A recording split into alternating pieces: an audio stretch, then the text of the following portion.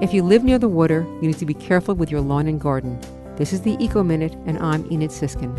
Don't mow to the edge of the water. Allow native vegetation to grow freely in a minimum 10-foot buffer strip along the bank to reduce erosion and to help filter out pollutants. Use organic pesticides and fertilizers if you feel you must use them at all.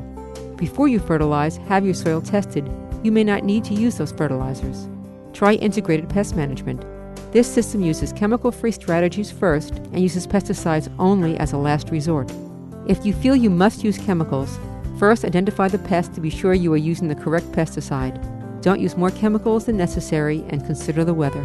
Delay pesticide application if rain is anticipated, and schedule applications when wind direction will not carry pesticide drift over surface waters, and don't spray when the wind speed exceeds 10 miles per hour. For more information, go to wuwf.org.